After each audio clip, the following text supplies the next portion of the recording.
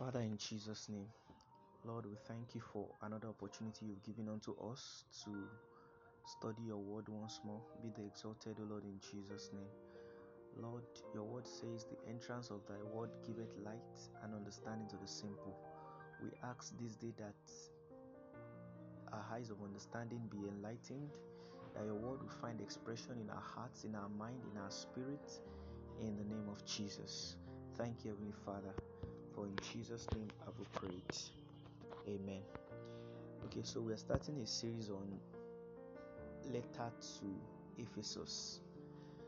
So I would like to give us a breakdown of the scriptures first before we start what we have today. So the Holy Bible, that's the scriptures, has 66 books. That's 66 different books compiled to be the Holy Scriptures. And we have the Old Testament and the New Testament. So the Old Testament is known as the Hebrew Bible. That's what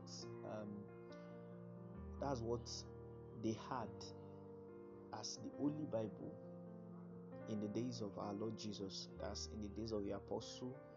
What they had was Genesis to Malachi. And everything we saw in the New Testament, that's Matthew, Mark, Luke, and John, were written after the death, burial, and resurrection of Jesus Christ. So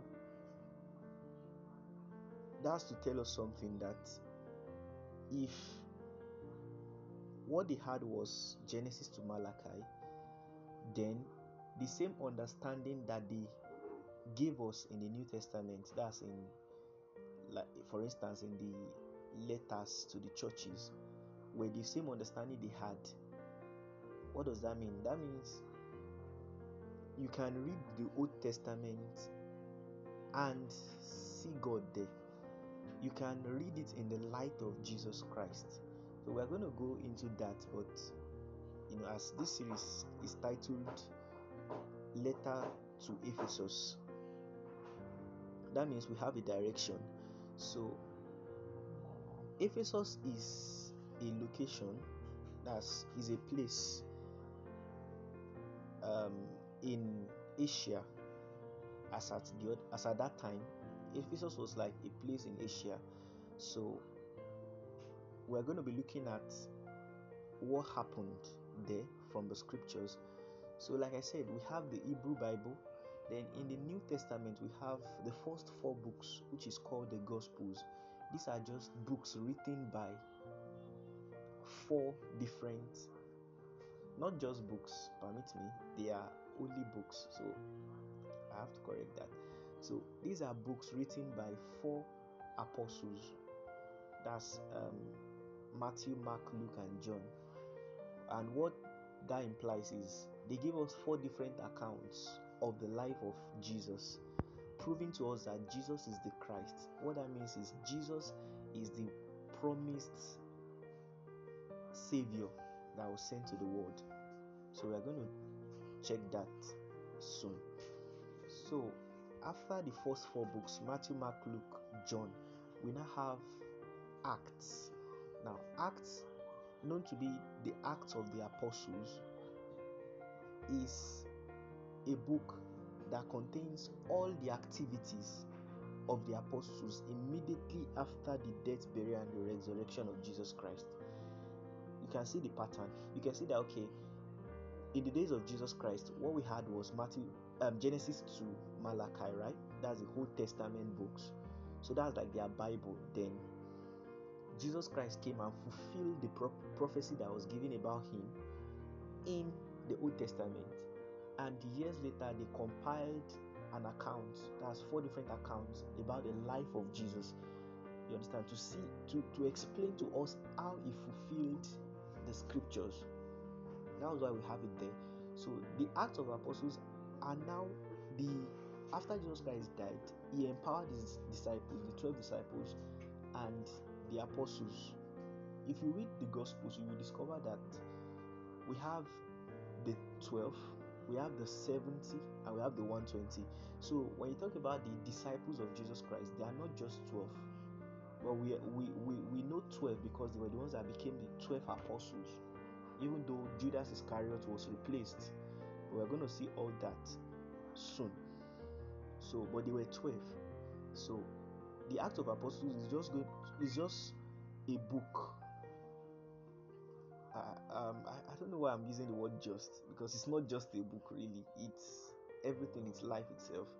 So Acts of Apostles is the book where the activities of the apostles, that's the 12 apostles, and the church, because what we call the church are the people that believe Jesus Christ and receive the Holy Spirit into them. So that's what the church is. The smallest church, is a gathering of two people. When you have two people come together in agreement who believe in Jesus Christ, that's a church. That's why Jesus Christ said, 2 or 3 shall gather. Anyway, 2 or 3 will gather, I'm there with them. That's to say, the smallest church, Jesus Christ is there with them. So the Acts of Apostles is a presentation of the life of the apostles, how they lived their life after the death of Jesus Christ, the burial and the resurrection, how they lived their life and how they fulfilled the mandate of God upon their lives. So that's to now let us know that in the book of Acts,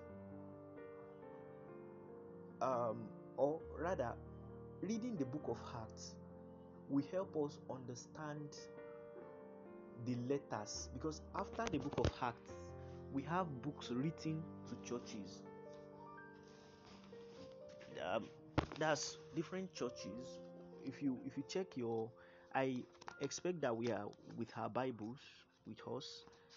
That we have a copy of the Bible with us. So if you check the books, that's after the book of Acts, you see Romans. Romans is letter to the Romans. That's to Rome. Rome is a location. So the titles or the subjects of each books, for instance, when you see Ephesians, Philippians, is talking about Christians in a particular location. For instance, let's say the gospel happened in Nigeria. You understand?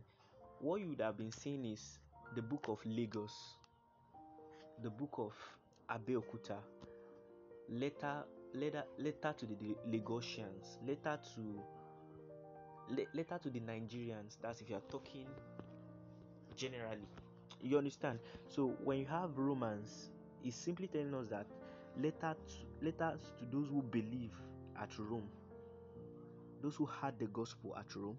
When you see Corinthians, letters to those who are Christians who believe that at Corinth. When you see Galatians, Ephesians, same thing for the letters, till you get to Thessalonians, letter to Thessalonians. So after that you have Timothy. Now after Thessalonians, there are letters that were written to specific people. That's Timothy, Titus, Philemon.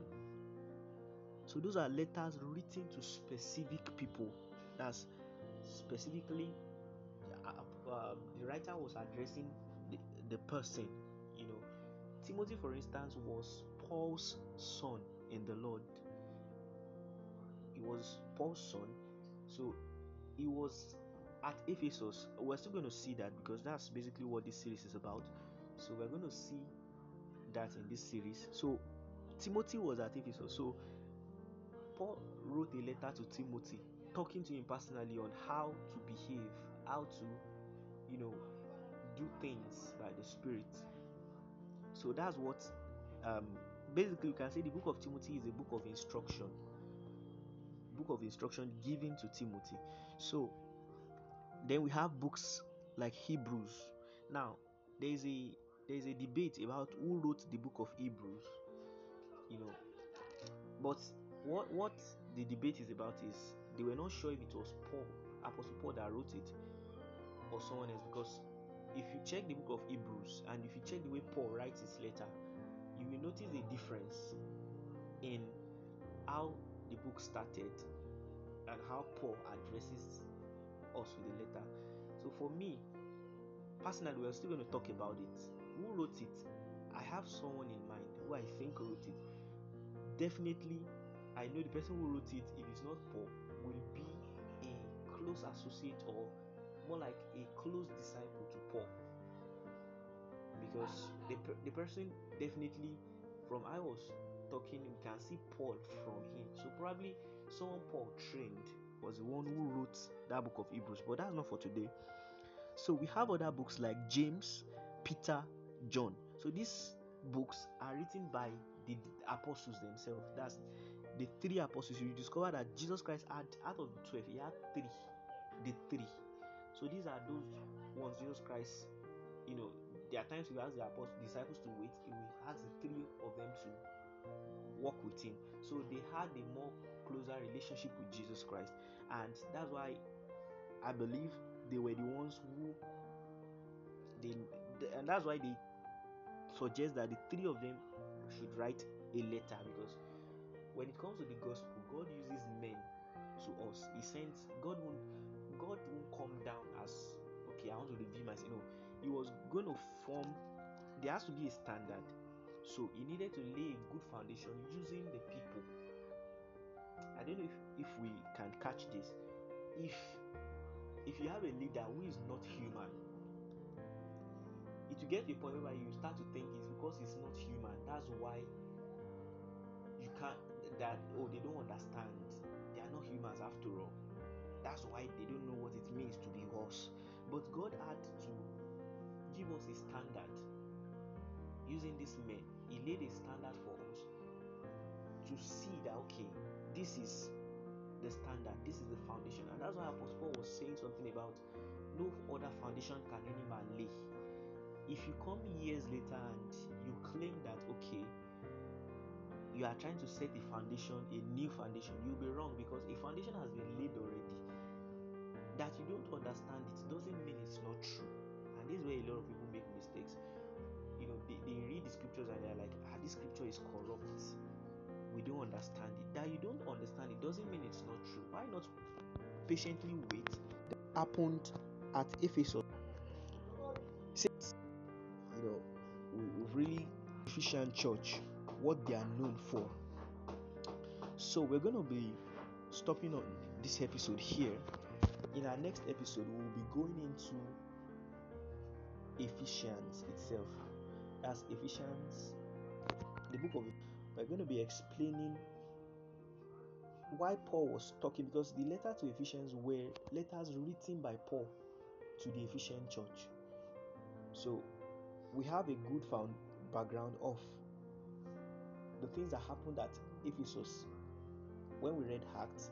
So by the time we open Ephesians, we are going to see what